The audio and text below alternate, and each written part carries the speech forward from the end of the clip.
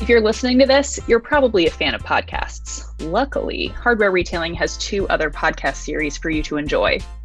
On Taking Care of Business, Hardware Retailing executive editor Dan Trottenchek talks to industry veterans and executives to get the latest scoop on the industry and their business.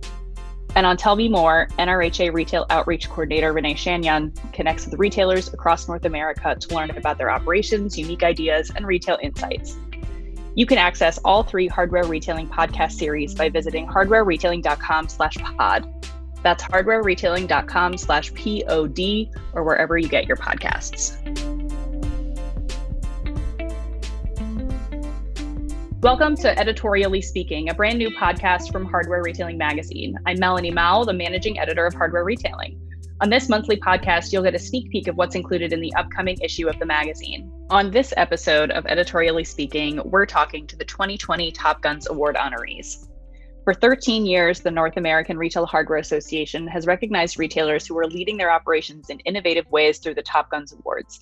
Whether they are focused on fine-tuning the customer experience, exploring new business endeavors, or making the independent industry a career path of choice, each year sees a new group of retailers who are committed to making their operations in the industry better than they found it.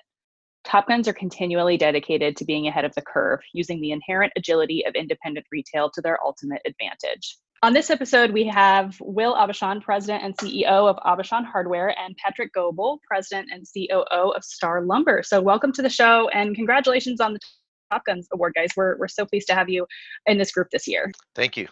Appreciate being a part of it. Yeah, pleasure to be here. It's great. So we're kind of just going to get the background to get started so our listeners can get to know you guys a little bit better. So Patrick, if you can just kind of start with giving a brief history of the business and how you got involved and how you kind of came to be in your current role. Okay. Yeah, no, Star Lumber's been around since 1939, so we've celebrated over 80 years. We're right here in Wichita, Kansas, and it started by my grandfather, Earl, who was a builder, but figured out how to get used lumber during the war. And before you know it, he was selling lumber, and over the many years, we've kind of reinvented ourselves literally dozens of times, and have continued to grow. Just had a record year a couple of years back, so even post recession. But we've got about 315 employees, and all family owned, quite a few family active members and stuff. And I started my summer of 8th grade year doing odd jobs, and so I've been involved for a long time. I left for a while to go to school and be a CPA for a while, but have been back and I've really enjoyed being a part of the family business and really this industry. I remember waking up one day as a CPA doing some traveling, and I just thought about how much I loved coming to work every day when I worked at Star. And so when I had an opportunity, I came back and haven't looked back. So it's been great. So the family business wasn't always your plan? No, I graduated high school in the 80s, and I think I remember, that was a previous recession that everybody thought was bad back then, but little did they know what was to come. But my dad had encouraged me to try some things out, and I thought, worst case scenario, I'll go learn a lot about how companies work and what makes them tick, and I really feel that helped me a lot to leave for a while. It allowed me to bring a lot of things back to the company that I think have helped me in this role. Will, how about you? What's the history of Aubuchon and how did you get to your current role? Yeah, we're celebrating in February, which is a little ways off, but that will be our 113th year. And it was founded by my great-grandfather in 1908. He purchased the hardware store that he was working in when he was 23 years old in Fitchburg, Mass. And that first generation was really important because he had ambitions beyond that first store, which is, unusual. It could have just been a good, income and business for his family, but he, like I said, he had bigger ambitions. And he started growing the company almost right away in terms of locations. adding locations through the 20s. And really what's most interesting when I talk about the history of our company is in terms of our founders, he added 22 stores during the Great Depression. So it just, I mean, I wouldn't be here without him, and our company and our tradition wouldn't be here without our founder. And it just, that deserves, it's pretty remarkable. And I just love talking and emphasizing the start. My grandfather was the one who sort of took over next. And, after World War II, the country was really strong and growing. And, he really just took advantage of that growth and really expanded the company in terms of the number of locations um, uh, the most during that second generation, um, adding stores all the way up through 1980s, getting up to probably around 110 locations. So significant sort of growth, all in the Northeast. We're based in New England and upstate New York. And then the third generation, my father and my uncle, who have really worked very closely together.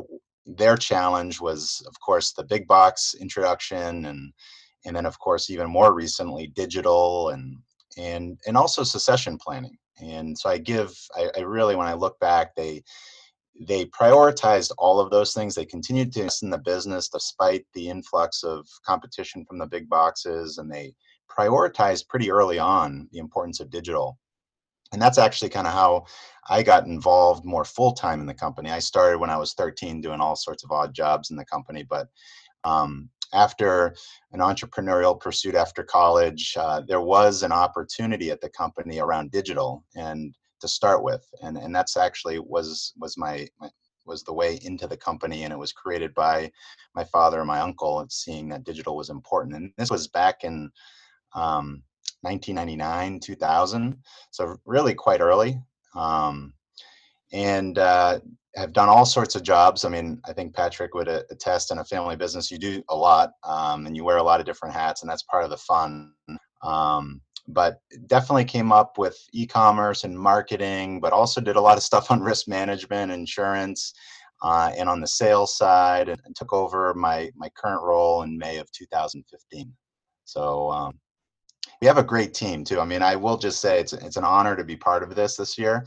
Top Gun's always something that's really interesting to watch, and but really, I'm just here sort of because I've got an incredible team, and it's exciting, sort of looking out in the future in terms of our ambition.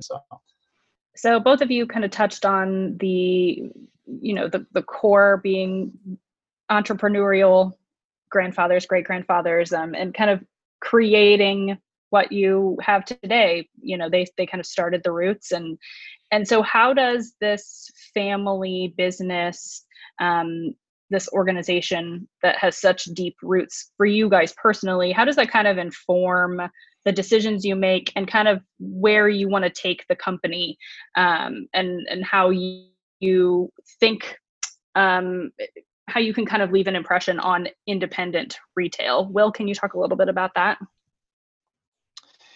Yeah, I think I would say my answer to that is we've never had a short-term horizon as a company. Um, and so I think the way we approach things, and when I say we have over 130 shareholders. So like Patrick's family, it's a big family business. And so uh, for the most part, that shareholder base, in addition to our board and our management team, we're really kind of aligned around a long-term vision for the company. We're not looking to, and so with that long-term vision, we are willing to make investments that are long-term. Um, we are, wildly excited about the independent retail channel. It's frankly the only thing we've known, right? So, but we're committed to it, and we believe it's viable and important moving forward. We think it's got its own challenges, but it's always had its own challenges, and so that's part of the quote unquote fun, right? So, but I think the big thing is looking long term. And also, I think it's fair to say our industry rallies around people too, the importance of people. So certainly that's hand in hand, thinking long term and taking care of people, investing in people, creating opportunities and for people. Because again, like I just said, it takes a total team effort, and whether it's a family member or not, and we have a lot of non-family members that feel like family members. Let me tell you, in terms of their commitment to our company, um, But I think it's that long-term vision that we have that's important moving forward. Patrick, what about you?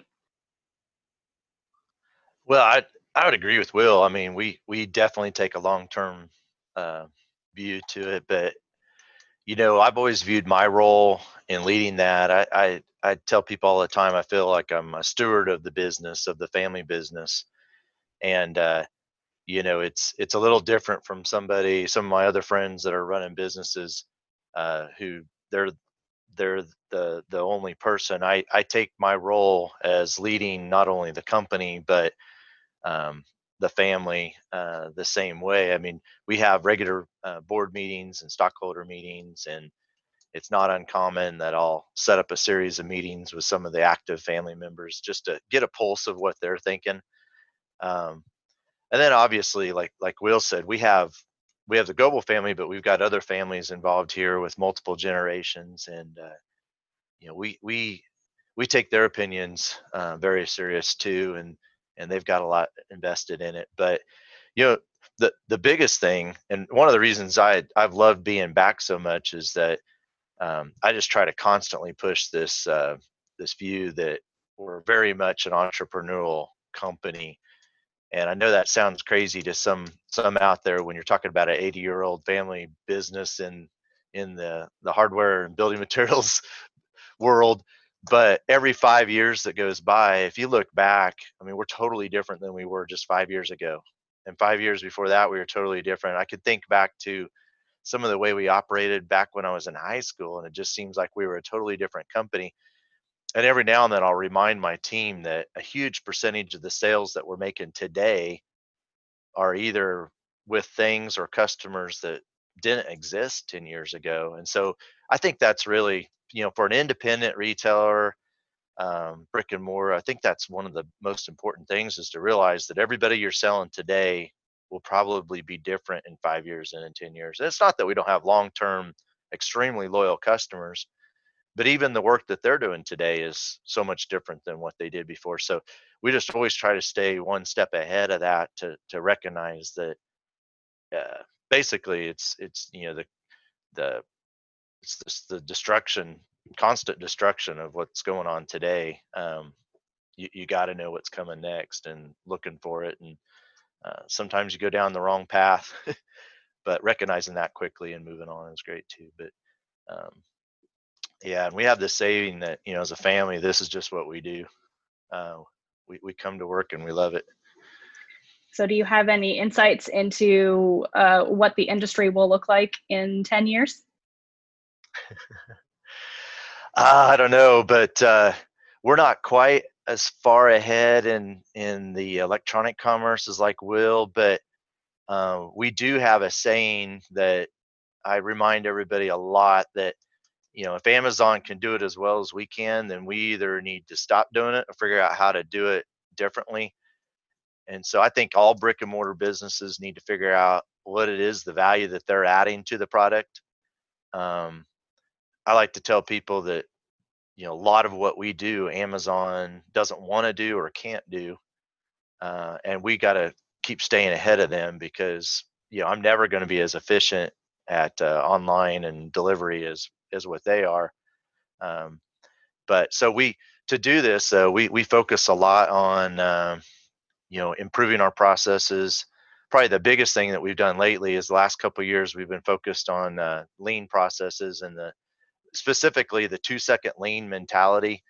If you've never read that Paul Akers book, it's great, because it takes all the technical part out of lean and Six Sigma and all that junk, which most of my employees would call junk, and it puts the responsibility on them just to get a little bit better every day, deliberately. And so we've been teaching all the tools with that. So I can't tell you exactly what it's going to look like in 5 years, but I can tell you we've got to be a lot more efficient. We've got to add a lot more value to it. and we gotta make sure that we're staying a step ahead of our customers. Will, what are your thoughts on what the industry might look like, or how you might be serving customers differently in 10 years? Yeah, I'll get to the serving customers in a moment, but just to build off of Patrick's point about lean, I'm very interested in that book, and we haven't committed as specifically as Patrick and his team into lean processes that generally, they favor more like a manufacturing mindset, but they can be applied anywhere. But what I want to emphasize is I couldn't agree more about efficiency. And again, this is nothing new. I mean, being efficient has always been important in business throughout all of our generations of these two great family businesses that we're talking about right now. But one thing that I really see that's a significant challenge for independent retail is wage inflation. And I say that not in a negative way. I'm not complaining about wage inflation. There is incredible, you know, uh, you know, challenges in this country right now, and I absolutely support and fully am committed to rising wages for all sorts of reasons. However, when you look at just how simply our business operates, that's the number one expense that we have as a business. And so your either top line has to be growing significantly to keep up with that inflation figure, or you've got to figure out ways to be more efficient and productive. And so I do think that is a challenge for the whole industry. I operate in a marketplace that's similar to other marketplaces in the country where we're a little ahead on minimum wage increases. And again, I don't view this as a negative. I just view it as a very important challenge to work through. What I do view as negative is, and this makes the problem even more significant, is what happens with a rising minimum wage is you'll have the wage compression problem. So folks that have been around longer, it's untenable and absolutely unacceptable for anyone to be making close to what someone starting, off the street's going to make in retail, certainly in our company. So you're not just investing in starting wages, but you're investing in all wages. So it's a very significant thing. One that we have identified several years ago as a real strategic initiative that we've got to take on as we make these extraordinary investments in the hourly wage. So I don't think I've got all, we're not there yet, and we don't have all the answers. And I also would say that I don't see the end in sight. So I just feel like that's probably one of the most significant, important, at least for convenient neighborhood retail operators. That is a very, very significant challenge I think the whole industry is going to face, that we're really prioritizing right now. As far as the future as it relates to customer expectations, I think it's easy to just fall into the Amazon, the digital transformation of retail, and how can't you fall into that? I mean, it's everywhere. And it's a significant concern because it's all about convenience. And for us, we're more of again, the neighborhood hardware store, more focused on delivering convenient, great service. And more and more that's being put into question as to what that is exactly, when you can click and have it within an hour or so. So it's amazing to me how many markets, it's not just next day delivery, it's same day delivery now for so many households. So that is a very, very significant challenge. I think we're blessed. Our industry is blessed from the perspective of the product mix that we have, the need for help and service, but that's not enough. Like, we really do, as an industry, need to lean heavy into this digital transformation that's occurring. And one way I sort of talk about it, it's almost kind of like credit card processing fees, like maybe 30 years ago. I bet you there's retailers 30 years ago that were complaining about it, saying, don't worry, this is, I'm not going to add this cost to my business. But we all, I think, at this point know how important it is, and unfortunately, it is a cost. So that's another challenge. It's not it's not like incremental. I will say, I mean, I've done this long enough to know I kind of call it the digital tax, like a credit card processing fee, unfortunately. And so again, these are the challenges our generations are dealing with in terms of figuring out how does our P&L work so that we can continue reinvesting in the business and grow the business and be viable for all our stakeholders. Um, but certainly the digital transformation and wage inflation are two really significant changes, I think, to operating a business now and in the future. When it comes to the e-commerce side of operations, did you find that there was pretty significant pressure when COVID-19 came about, and you guys kind of had to find solutions, quickly? Yeah, so we were very fortunate from the perspective of we've been making significant investments prior to COVID, and we kind of talk about it. If COVID had occurred, it could have occurred 3 years ago. Who knows? We would have been in a much more difficult position to handle what occurred, which was in our market. There were serious lockdowns and throughout New England, and and in some markets you could only do business if you were doing things like order online.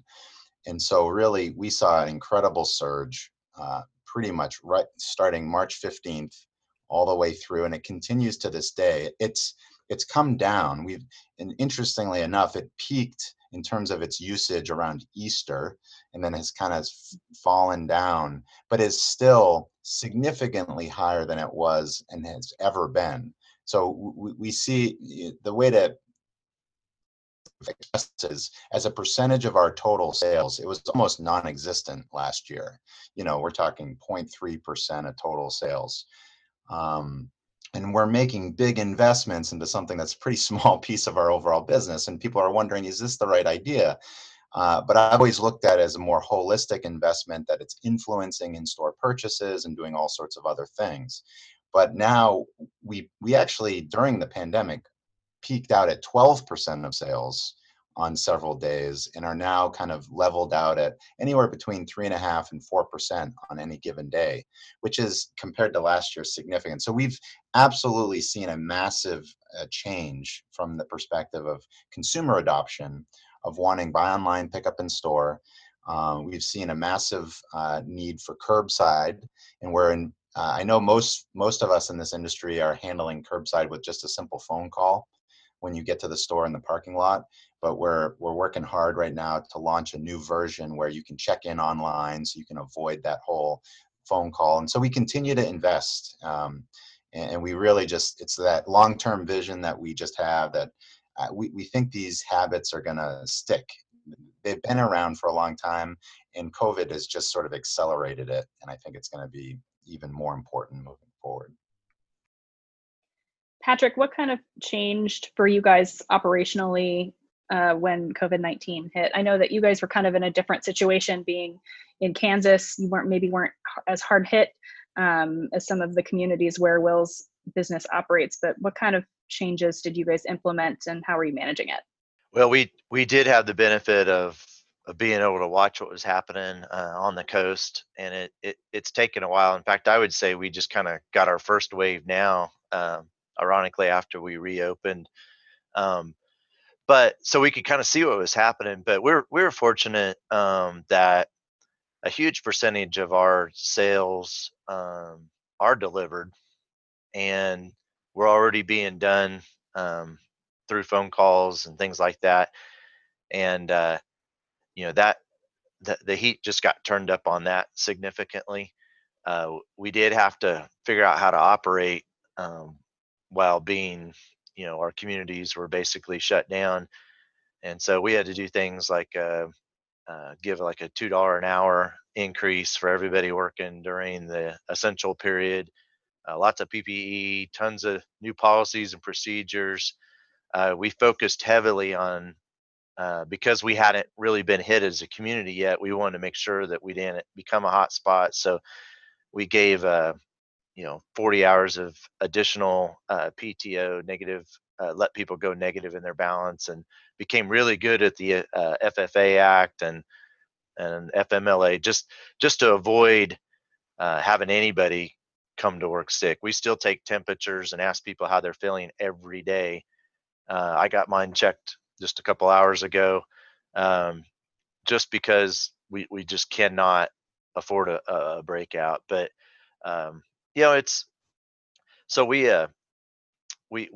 probably are lunging even further towards mostly deliveries and things like that, and trying to figure out how to do that more though on the hardline side, which as a company we're definitely behind companies like Will's, but that's one area where we've suffered a little bit, as we don't have quite as much walk-in business for that. So it's been interesting, but I do think it's forcing us to rethink everything, and I think we'll actually come out of it stronger and more prepared for the future.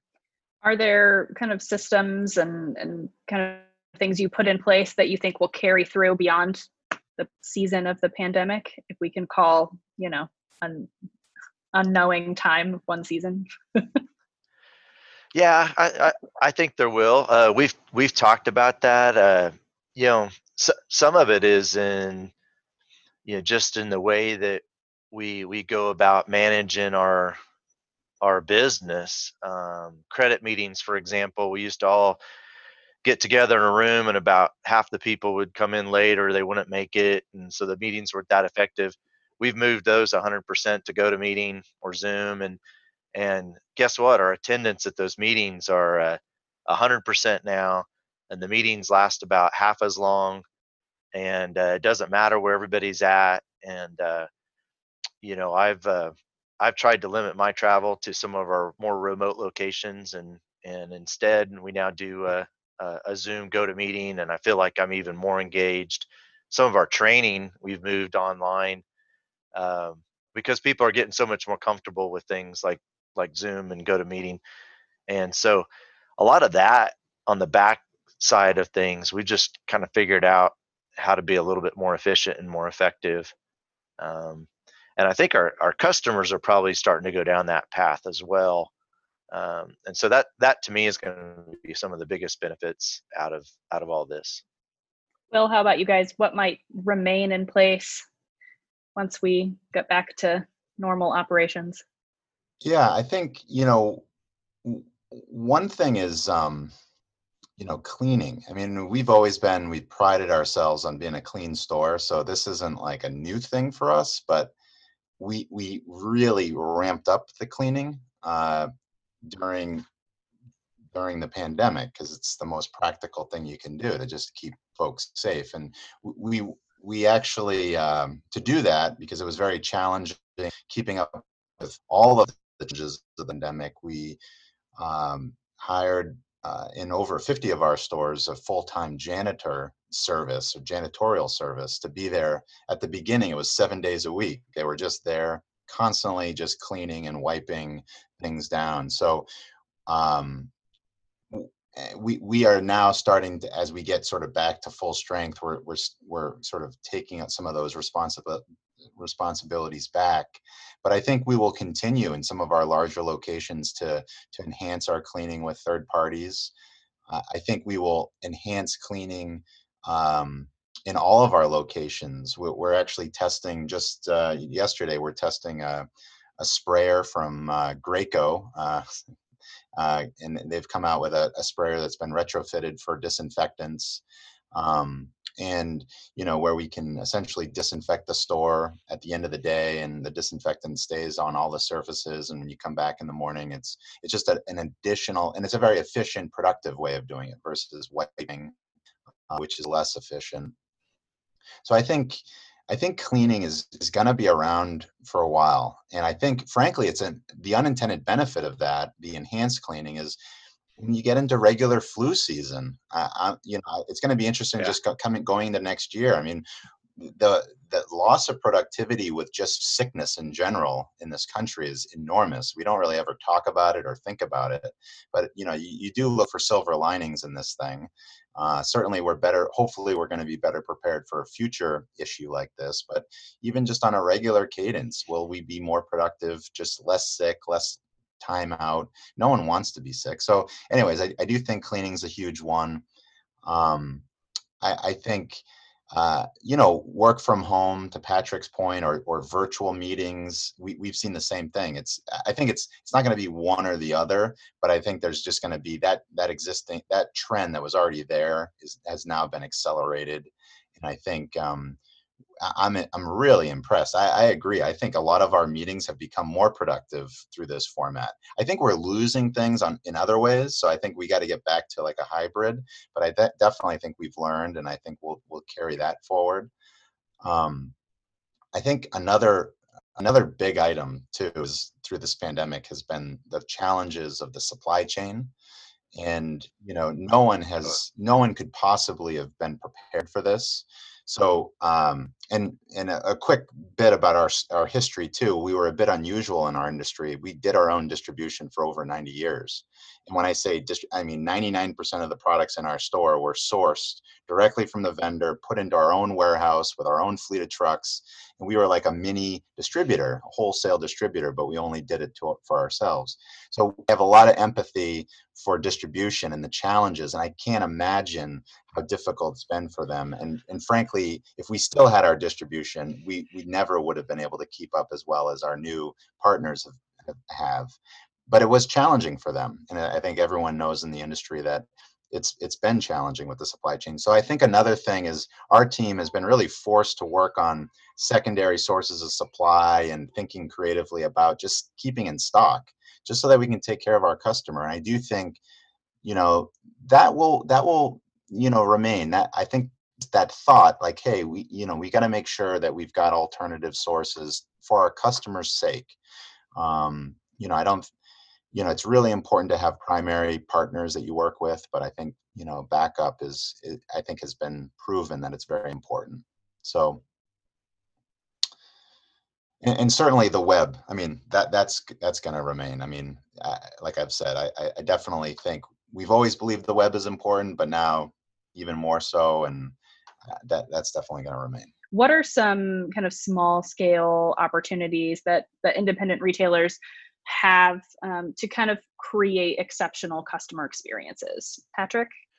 Well, I think definitely in the short term, there's been people are investing in their homes. They got locked down. They got stuck in this house. And if they were renting, they started thinking about how nice it'd be to own. So I think we've seen home ownership go up a little bit through this. People spreading back out, but they certainly they're looking to upgrade their decks. They're wanting to fix up their basements, their garage, redo the bathroom. It's really been somewhat stunning to see the amount of project customers that we've had, not only through some of our traditional remodelers and pro builders, but even the foot traffic of people coming in and saying, okay, yeah, I want to replace my windows or my siding, and and even those that were furloughed, if they owned a home, um, their unemployment was better than what they had gotten in the past. A lot of people qualified for the $1,200 checks, which for some families was $3,500 to $4,500, depending on how many kids they had. Um, and they also weren't traveling. I know every trip I had was basically canceled, and I got refunds on almost everything. I don't know how that will work moving forward, but for that period, um, and we aren't going out to eat very much at all.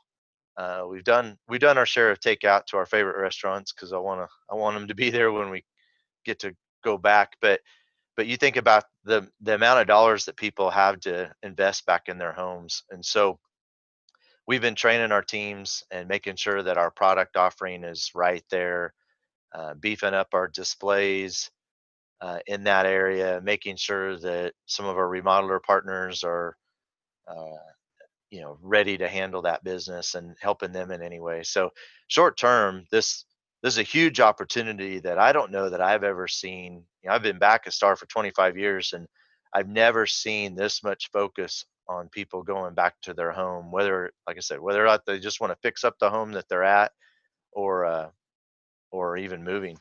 So that to me is what we're focusing on, and it's been great. And not only for us, but for the rest of the box stores and stuff. I mean, everybody. I got really tired of hearing how long the lines were at Lowe's and Depot, but the reality is people were thinking about having church services in the aisles of a Home Depot because you were allowed to congregate there apparently. And but it was real. Everybody was out there fixing up their homes. They had time, they had cash, and they were stuck at home. Will, what about you? What have you seen that are just kind of small scale opportunities? Well, on the big scale, just to continue on Patrick's point, I mean, what we have seen is that this is, and frankly, it's a windfall. I mean, this pandemic is not something that we wish to have happened, but frankly, the fact that our industry was deemed essential, we remained open. People were forced to stay at home to look at all those maintenance projects that they've been not doing in a long time, not being able to spend money on discretionary things like eating out, travel, and entertainment, getting stimulus checks. All these things were incredible windfalls for the industry. So at kind of at a macro level, what is kind of interesting to me looking into the future and even with NRHA is what does this industry do with this windfall? Do we just take it and move on, or do we use this as a way to propel ourselves forward, win some market share back from the big boxes, redefine ourselves in different ways? But I think that question, I'm pretty my instinct is probably everyone has experienced part of this windfall in this industry, and the question is, what are you going to do with that windfall? And certainly, hopefully, you did it safely, and you continue to do it safely. Number one, but once you get this windfall, what is your plans? And so, and I don't really know. It's going to be interesting to see how the industry responds at that kind of macro level. But certainly, from a micro level, absolutely, there's new customers that I'm sure stores have seen. What can you do to reach out to them, connect with them? We believe very firmly in a loyalty program, being more on the retail side. So getting those new folks to sign up so that we can continue marketing to them and hopefully get them back. Make sure that they know that we've got online capabilities and other things. So remarketing to these new customers is, I think, is a very key thing that any operator that's more on the retail side should be thinking about. And I think also we're seeing a trend towards less transactions, but bigger tickets. So in other words, consumers are really looking to consolidate purchases because they just don't want to be out and about that much. So I think another opportunity is what can you do to sort of enhance your assortment. It's a little harder to do this overnight and respond really quickly because you got to really work with your distribution partners, and they're got their hands full just trying to keep up with everything. But thinking about how do I expand my assortments to sort of take advantage of, I think, this trend towards bigger baskets, shopping consolidation.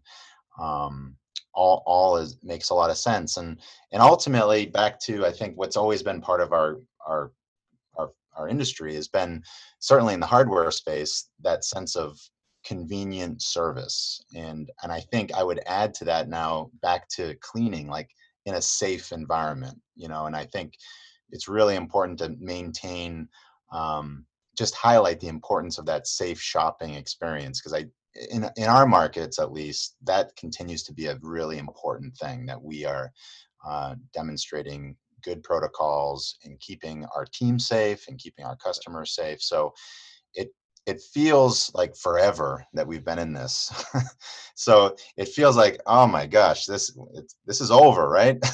So we often with our team have to remind ourselves, like, this might be like the third inning. Like, we really don't know. Like, let's err on the side of thinking this is much more of a marathon than we think. And so let's not, back off too much on some of these new things that we've implemented.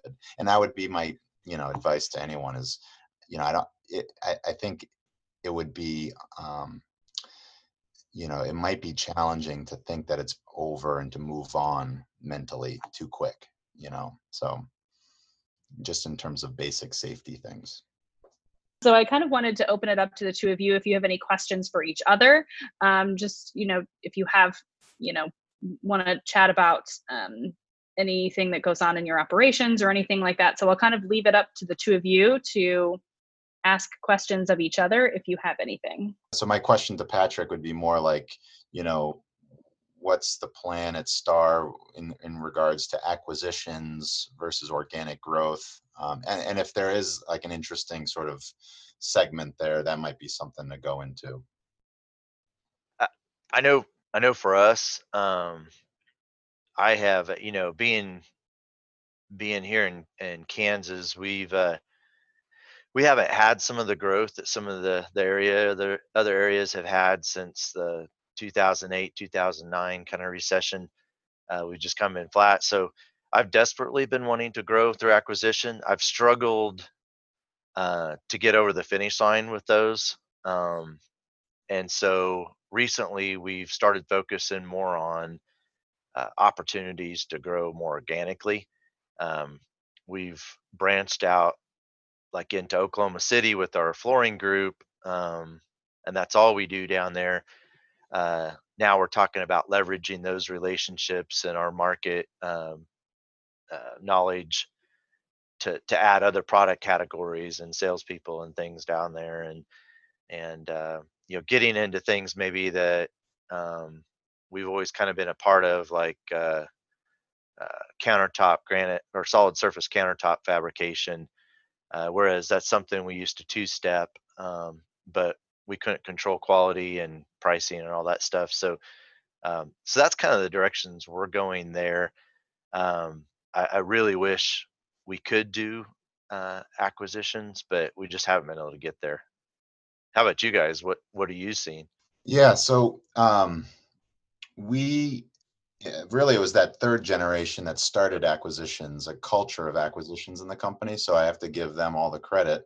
Well over 50 small ones though. So just think of like, kind of rolling up the local hardware store and into our hardware store, the local paint store, into a store that we already had in that location, but all the way up to some significant acquisitions as well, one-off, larger operators. And so, and we continue that to this day, in terms of that being core to our sort of strategy moving forward. So much so that we actually, and this is not unprecedented in any way. You think of like the synergies of the world, and there's quite a few sort of consolidators out there. But Synergy is a great one because they're multi-branded. It's a group, it's a collection of brands that they've created. And we have, within the last year, sort of changed our mission from focusing purely on Aubuchon Hardware as a brand, and growing that brand exclusively to broadening it to becoming a group of strong local hardware brands. So that's a really fundamental shift in our mindset. And so, but yeah, I mean, it gets to the heart of your question. Is absolutely, acquisitions are part of our move forward strategy. And as far as geography, we've stretched ourselves to think even beyond our normal geography. We have yet to do it yet, so we're right at we're just beginning this. But the benefits of like geographic diversity are very interesting to us. And we have to figure out the management. We got it. But like things like work from home and virtual meetings and all these new technologies are freeing us to think, that should not be the inhibitor. We're really big on digital marketing versus traditional marketing. So that again facilitates, the idea of being able to operate in different markets. But I think maybe the segment here too, if we were to do it, is, it's really important to have both organic initiatives and acquisition growth. You can't, I don't think it's really good to have just one or the other. You need both of those focus to be really successful. Yeah, because one thing we have learned from acquisitions in the past, if it's not the right fit, you're going to end up liquidating it. We've had some that have turned out really well over the years, and then others where they just never really became part of Star, and so I'm pretty picky. I think you get what you pay for. Um, but if you're willing to pay a lot for something, you better make sure it's the right thing. But I've learned if it's too cheap, there's probably a reason. And unfortunately, you don't see what that reason is until after you bought it sometimes. So that's why I'm maybe a little bit more goosey than some on pulling the trigger on what seems to be a really good deal because I've been burnt earlier in my career. So I, Yeah. I know one question I have for for you and just about anybody I come in contact with is um, one of the things that we didn't do such a good job post the 2008 to 2011 recession is training and development. And through our new HR information system, we're really starting to build out a platform for managing training. And but where we struggle is what all type of skills should we be developing? What do they need? Where do you source that training?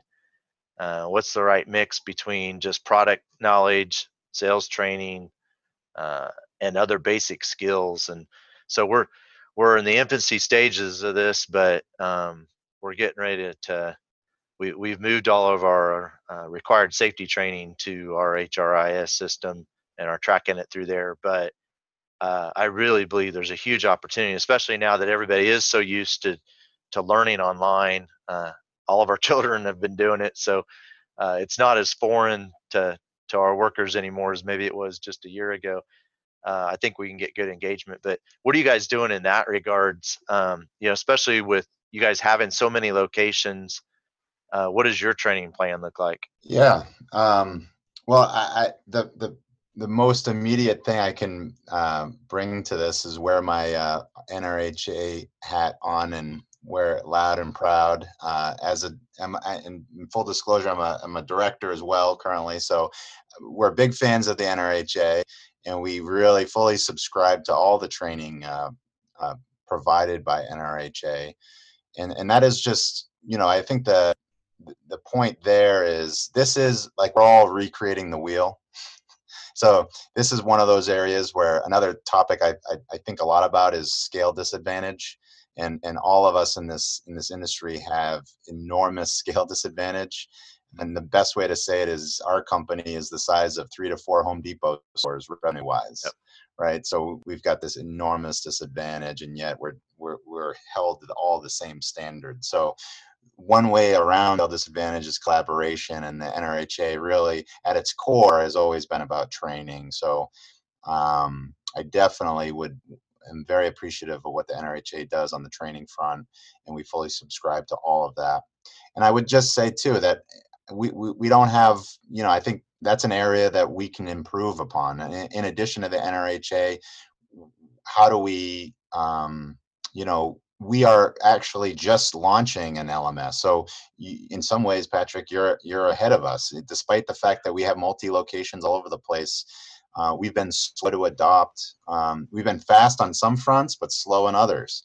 And so I think we're very much, I'll say, learning as much as anyone in this industry. But what I want to always look for are ways to like collaborate, like safety training. Why are we all creating unique safety training, or sales training? Why do we all have separate sales training? And it's always because, well, we want to do it a little different. And yeah, but it comes at a cost to do that, to make it a little different. Uh, but I think ultimately the one thing in our company, and it's this true, I'm sure in yours and anywhere, I mean, the best way to train is you learn from others. And so we're very purposeful about thinking about training stores and people that are good at training. So you can have all the best training material in the world, but really you need, most people will learn best like on the job. True. So we really, when it comes to our managers and things, we really are purposeful about, getting them connected to other good managers that are known for developing folks, and sort of mentoring them and developing them one-on-one, and versus just doing it entirely digitally. Well, great. I think we have a couple of minutes left on the time, and I want to try to use it. So, this podcast series is kind of going to give people a sneak peek of what's going in the issue. So, it's going to launch kind of prior to the magazine, the digital edition of the magazine every month. And so in this issue, this will be the August issue, the cover story is how to be the best first job. So that was kind of the reasoning why I asked everybody to share with me their first job. And I think you guys have a similar story to a lot of people in the industry where your parents said, okay, it's time to go to the family business today. You guys kind of both shared that a little bit in the beginning of the episode, but I kind of wanted to find out what did you learn? What did you learn in that first job experience that you still kind of use today, or maybe impart on other people in your company?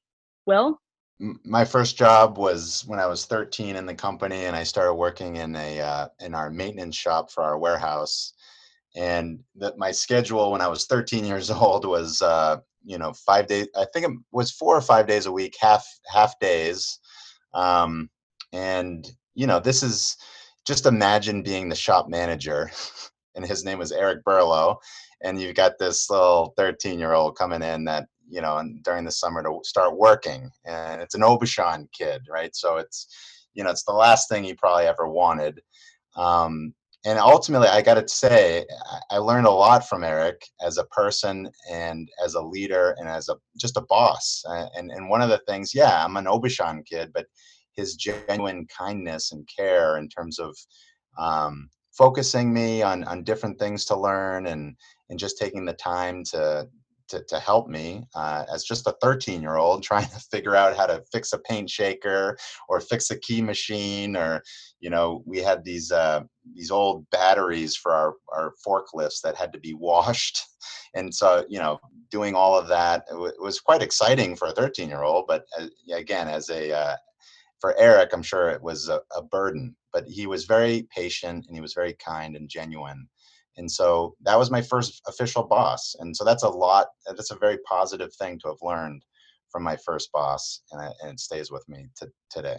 Patrick, how about you? What do you kind of still hold dear to today from your first experience at Star Lumber? I love this question. So after 8th grade year, that summer, getting ready to go into high school, my dad was like, "Hey, you've got your learner's permit. Yeah, you're going to start working." It was literally like the next day.